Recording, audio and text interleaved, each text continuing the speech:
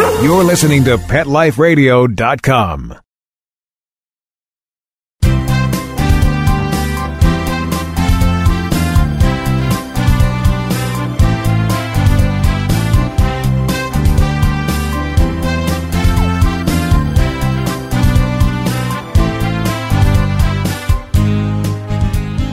And good morning or good afternoon to all, and welcome to Ask the Vets with Dr. Jeff. I'm your host for the next 30 minutes, Dr. Jeff Werber, and we are here for you. We're here for your pets, and we don't have to have any specific topic. We can talk about anything, or I just want to hear from you and hear about the relationship you have with your pets. I have 10 I have 5 dogs, 5 cats, keep me very busy, and fortunately, a large bed. I often joke that if they made a bed bigger than a California King, I can actually get more. But right now, it's a pretty full house. So first of all, we're here. Thanks to our sponsors. First of all, Pet Life Radio, who we love. And then also ProSense Pet Products, real veterinary quality products that you can find at your mass retailers like Walmart, like Target, like Kroger. So at great prices. So you can treat your pet well for not a whole lot of money. And, of course, Kong Toys. As a matter of fact, that anyone who calls in, who writes us, who joins in on the conversation here on Ask the Vets with Dr. Jeff on Pet Life Radio, just click on that Ask the Vets tab. We will send you out a free ProSense product and a free Kong product. So you can't lose. You get information for free. Hopefully, it will save you money on your pets and your pet's care. And you'll get a free ProSense and a free Kong toy. Not a bad deal. And it's very easy to get a hold of us. You can either call us, pick up the phone, toll free, 877-385-8882. Once again, that number, write it down, 877-385-8882. Or if you're online listening to us live, by the way, we're the only live call-in show here on Pet Life Radio. You can click on the Ask the Vets tab, and you'll see the big blue box come up. You'll see me, and you'll see a great picture of me. And that's the real Lassie. That's actually Lassie number 9 in that picture. And then you'll see joining in the conversation. Just join in. Start typing away. We're monitoring that. And as a last resort, you can send us a quick email to Dr. Jeff. That's drjeff at PetLifeRadio.com. And Mark, our great producer, will forward that to me live on the air, and we can answer your questions. So really, no excuse. You can get a hold of me easy anyway. So because I seem to have some followers that are very embarrassed and very shy to join in the conversation, to give us a call, I have no idea why. I always have kind of a planned topic. And what I've been trying to do is go through a lot of the different organ systems, a lot of the endocrine diseases. And first of all, we started with a lot of the symptoms, like limping, like vomiting. Now we're sort of honing down a little bit to specific parts of the body, specific areas. And we've been dealing with the endocrine system. And we've talked about Cushing's disease, and we've talked about Addison's disease. We've talked about the different diabetes, diabetes mellitus, the sugar diabetes, diabetes insipidus, the water drinking diabetes. So what I'm trying to do is equip you with knowledge. Knowledge is king. It's so difficult to walk into that veterinarian's office with a complaint, and they say, okay, we're going to do XYZ. And you're at their mercy because you don't understand any of this stuff. And I want you to be able to say, whoa, time out, doc. Let's slow down here. What are you thinking? What do you think the problem is based on the history, based on the physical? And if you ever get an answer like, well, I have no idea, that's why we're doing all these tests, nix that doctor. Wrong. Because good history, good physical, the doctor should have an 80% accuracy thoughts of what is going on. And then you order up the appropriate tests to rule in or rule out the 80% likely diagnosis. If all that comes back negative, then you could start doing more tests because then you have a more of a difficult, challenging case. But a good diagnostician, a good doctor, all he or she needs is a really good history. So make sure when you go in, you give them a really good history. Accurate. Don't leave out any detail because you think it's stupid. There's no detail that's too stupid. Then a really good physical. And then you piece everything together. You piece your findings, you piece the history, and then you come up with your game plan because based on that, he or she should have a pretty darn good idea of what the problem is. Now he's just got to prove it because you can't treat something based on that hunch. But now you choose the appropriate tests with a blood test. What do you include in the blood test? X-rays, ultrasound, even in some cases an MRI if it's something neurologic, or a CT scan. But there really should be a game plan based on information attained from that history and physical. So we've been talking about the eye problems. That's the organ system we've been covering. And we started talking about a condition. The lay term is called cherry eye. The reason they call it is because it is a prolapsed gland of the third eyelid. Now, the third eyelid is, if you ever watch a dog or a cat blink, there is a membrane that starts on the inside corners and it comes up over the eye. And that is a really good protective mechanism for dogs and cats that might be hunters, might be going through brush. They get a lot of things in their eye. So they blink, it's the eyelids closing. It's that third eyelid coming across the eye. Well, inside that third eyelid, there is a gland called the gland of the third eyelid, appropriately named, of course. And it is a lymphoid type gland. It's a very reactive gland. And as we discussed, if you were listening last week, there are a number of conditions and a number of breeds that will make that gland, cause that gland to just become huge. And when it does, it can't fit in the pocket anymore. It's too big. So it actually prolapses out. It pops out. So you walk home and you have that Cocker Spaniel or the English Bulldog or the Lhasa or the Shih Tzu or the Shar Pei, the Chow Chow, and you're going to see this huge pink round gland just popped sitting in the corner of the eye. And that's why they call it a cherry eye, because it kind of looks like a cherry. And the key is, we don't want you to panic. It is not an emergency. And as I started mentioning last week, that I had a case, interestingly, one of my patients ended up going to an emergency clinic at night with a cherry eye. Now, mind you, it looks pretty scary to you, but any qualified doctor would have looked at that and said, Mrs. Smith, I understand it looks pretty bad, but it's not as bad as it looks. It's certainly not an emergency. What I'm going to do is I may want to do an eye stain just to make sure that the cornea is fine. That's justified.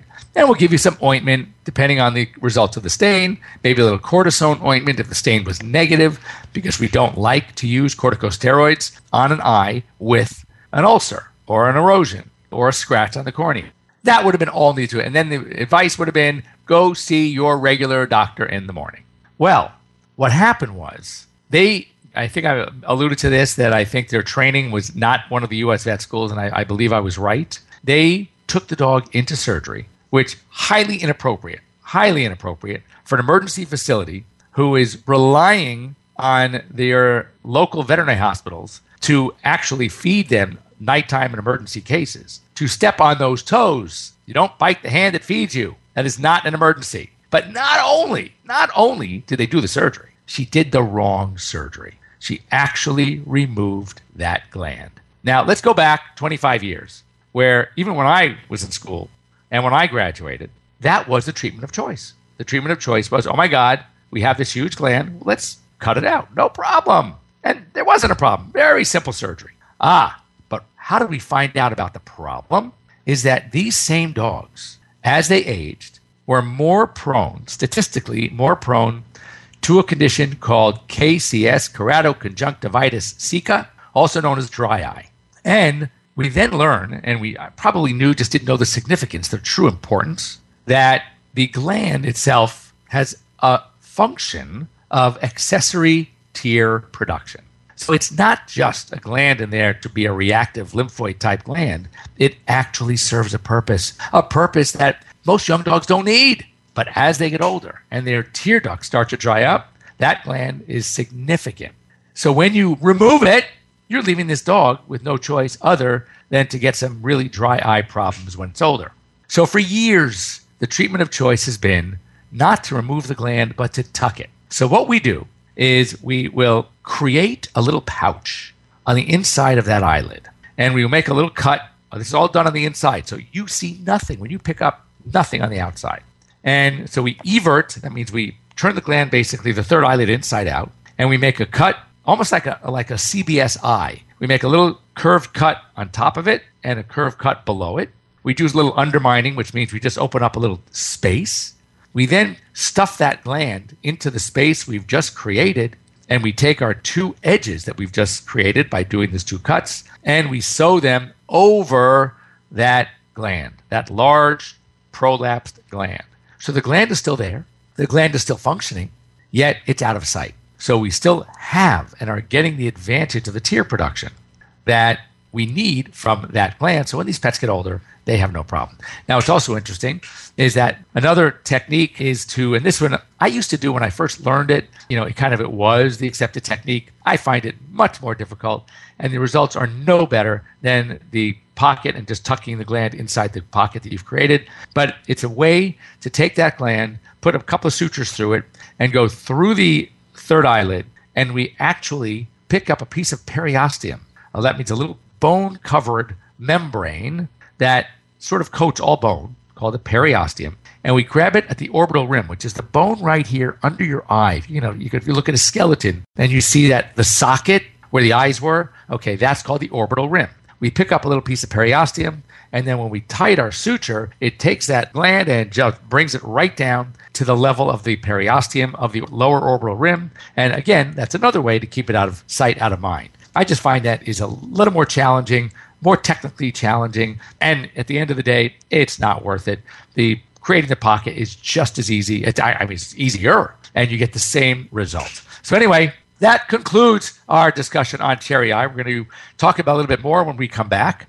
Don't go away, and hey, save up your questions. Once again, give me a call, 877-385-8882. Or when we come back from our break, I want to see 2 or 3 messages. And I know that there are listeners out there that have had problems with their dog's eyes. I want to hear about them. Let's see if we can't solve them. So don't go away. We'll be right back here on Pet Life Radio's Ask the Vets with Dr. Jeff. We'll be right back, right after these messages. Stay tuned. I'm home. My hair looks cute. Now what? Bringing home a puppy or new dog is exciting, and he's depending on you to keep him in good health. Dogs need special care to keep them healthy as they grow throughout their entire life. Caring for their health is critical in all stages. With ProSense, it's simple and convenient to give your dog the care it needs with effective and quality products that treat, prevent, and provide essential daily vitamins and minerals. ProSense products are veterinary formulated and recommended to ensure the very best for your pet. Try ProSense today. Your dog will thank you for it. Pets love life. Love them back with ProSense.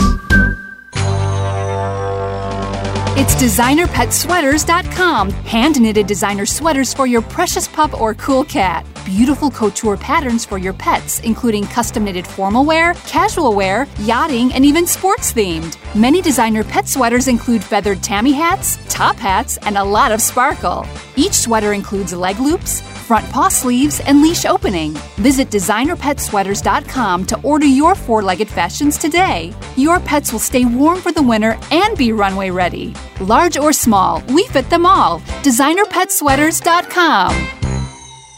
Calling all pet product manufacturers and pet experts. Let the public relations and marketing professionals at Whitegate PR get you featured in the news. I'm Dana Humphrey at Whitegate PR, and we have been specializing in pet product PR for over 10 years and can get your brand featured in the media, from TV to radio to print to blogs. You can find out more at www.whitegatepr.com. Hi, this is Jody Miller-Young from Bark & Swagger. Tune in for everything pet fashion and more. From fashion tips and runway trends, products and designs I love, to fabulous home decor for your furry friend, you'll find it all here. Be the first to discover the new. So what are you waiting for? Find me on Pet Life Radio. And remember, when fierce fashion calls, Bark & Swagger. Every week on demand, only on PetLifeRadio.com. Let's talk pets. Let's talk pets On Pet Life Radio. Pet Life Radio. PetLifeRadio.com.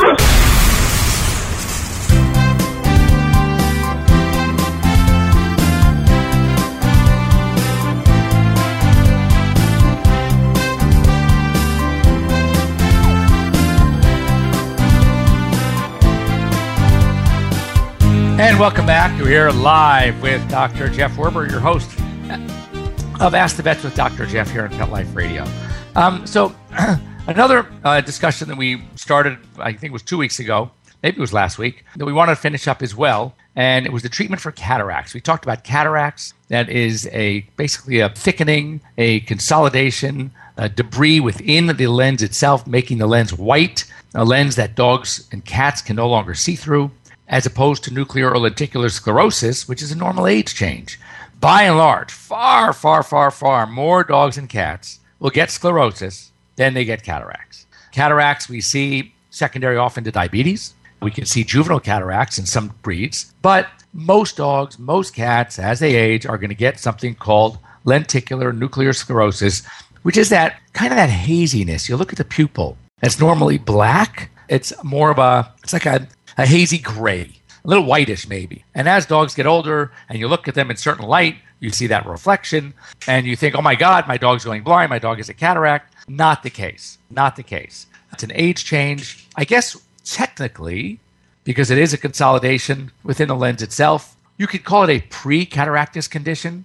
But in order for that to turn into a condition, a cataract, where the pet can no longer see, the pet would probably have to live till they're about 30 or 40. And as we all know, that's just not going to happen. So sclerosis, age change, don't worry about it. You might notice if in advanced stages, the pet might have a little more difficulty at night, in low light, etc. So help them along, maybe with stairs, but generally they're fine. And as I mentioned, that could be why. All right, let's face it, dogs' vision of all the senses, and we mentioned this before, is probably the weakest. So when you are walking into the house or walking down the hallway from your bedroom at night, and your dog is sleeping somewhere and sees you coming and gets up and starts barking at you, A, you probably disturb their sleep. B, they can't see you. They don't often see as well in low light, especially if they have this condition called sclerosis. So as soon as they hear your voice, as soon as they pick up your smell, oh my God, they stop right away. And then they're happy. The tail starts wagging. And so anyway, just be aware. Now, let's talk surgery. Most general practitioners, and I do a lot of eye work, and I do not do cataract surgery. So once again, if cataract surgery is needed, most likely you will be referred to a board-certified veterinary ophthalmologist. What does that mean? Just like your human ophthalmologist is a veterinarian who did 4 years of veterinary training, and then they did an internship for a year, and then they applied to a residency, either in private practice at some private practice eye specialty clinics or at one of the university veterinary schools, and does a 3 or maybe even 4-year residency in ophthalmology. We're talking highly trained. We're talking great equipment, and we're talking a doctor who only does eyes. They'll do all the species typically, but it's only eyes. So don't go asking them to help solve your dog or cat skin problem or the vomiting problem or the limping. All they do are eyes. Now, to do the surgery, again, it's amazing how things change, but a surgery is done using a piece of equipment called a phacoemulsifier. They actually make a little hole in the eyeball, go into the lens, and it's almost like a roto-rooter. It's like a suction. It's pulverizing all the material inside the lens, and it's sucking it out. Okay, a phaco lens emulsifier. So it makes it into a liquid and then sucks it out. They take the lens out, and they actually implant a lens, an artificial lens. So after emulsifying, making the lens into mush, and removing it, sucking it out, they then sew in another lens. What's so interesting is that these lenses that they implant actually have the ability to correct the poor vision that dogs typically have. So interestingly, a dog from after cataract surgery probably will see even better than he did before he even developed cataracts, which is so cool. Now, some of the things that have changed. Years and years and years ago, the theory was that if you had a dog, a pet with cataracts, you would actually, one of the options was to wait. Let the cataract mature, because as the cataract would mature, they would form sort of clumps of the material within the lens. And then in a mature cataract, the white part, the clumps would be whiter, meaning more compacted, but smaller. And sometimes a dog who couldn't see at all with the immature cataract might see with the mature cataract. So the thought was, let's leave them be. And then if the second eye starts developing the cataract, let's see how the first eye is doing and go from there. Well, that theory is now changed. Now the theory is, if you are considering surgery, do it right away. Now, if you have two eyes that have cataracts, meaning bilateral cataracts, and they're both immature, they're both fairly young, some might feel, and this is where you sit and talk and have the discussion, and finances obviously is coming to the picture. Do you do both eyes at once, which is obviously more expensive, hoping that at least one of them will take? And that you have only one anesthesia from a safety standpoint, but it's going to cost you more because you're doing 2 eyes. Or do the one anesthesia and 1 eye. See how that pet does. And if that pet does fine, can see well, remember they have an implanted lens. The lens is going to make them see even better than they did before the cataract developed in the first place. And then stop right there. But if that eye didn't do well after surgery for some reason, and there are always complications with cataract surgery, then do the second eye. So there, you're only spending the more money if needed, but remember, that's now 2 anesthesias instead of 1. So you can argue back and forth. You can make a great case for either. Dogs, especially dogs that get the cataracts, really only need 1 eye. Their depth perception is not that great anyway. Secondly, even if you do both at the same time, there's no guarantee that both will take.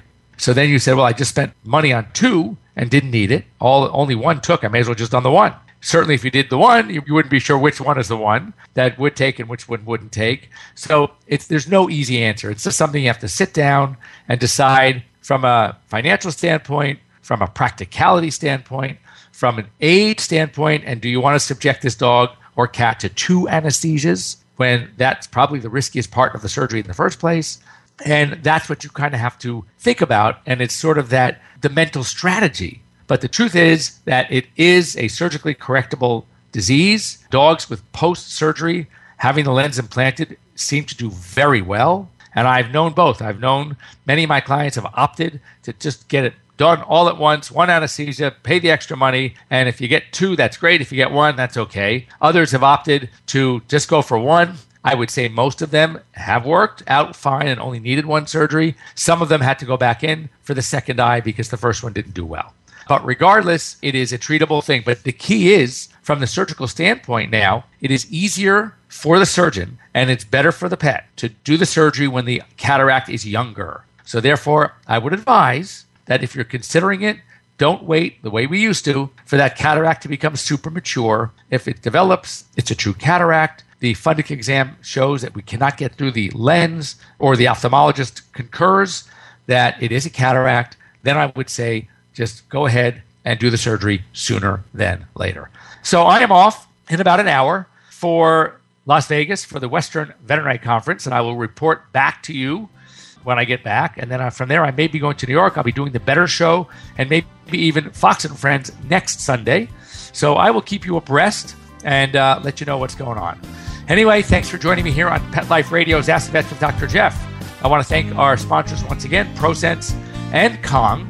I'm bummed that none of you had the guts to call in. I know you have pets out there. You wouldn't be listening to Pet Life Radio if you didn't have pets. So kind of get the courage to give a call in, even if you just want to talk about your pet. I love talking pets. Anyway, thanks for joining me. Have a great week, and we'll see you next Sunday. Let's Talk Pets, every week on demand, only on PetLifeRadio.com.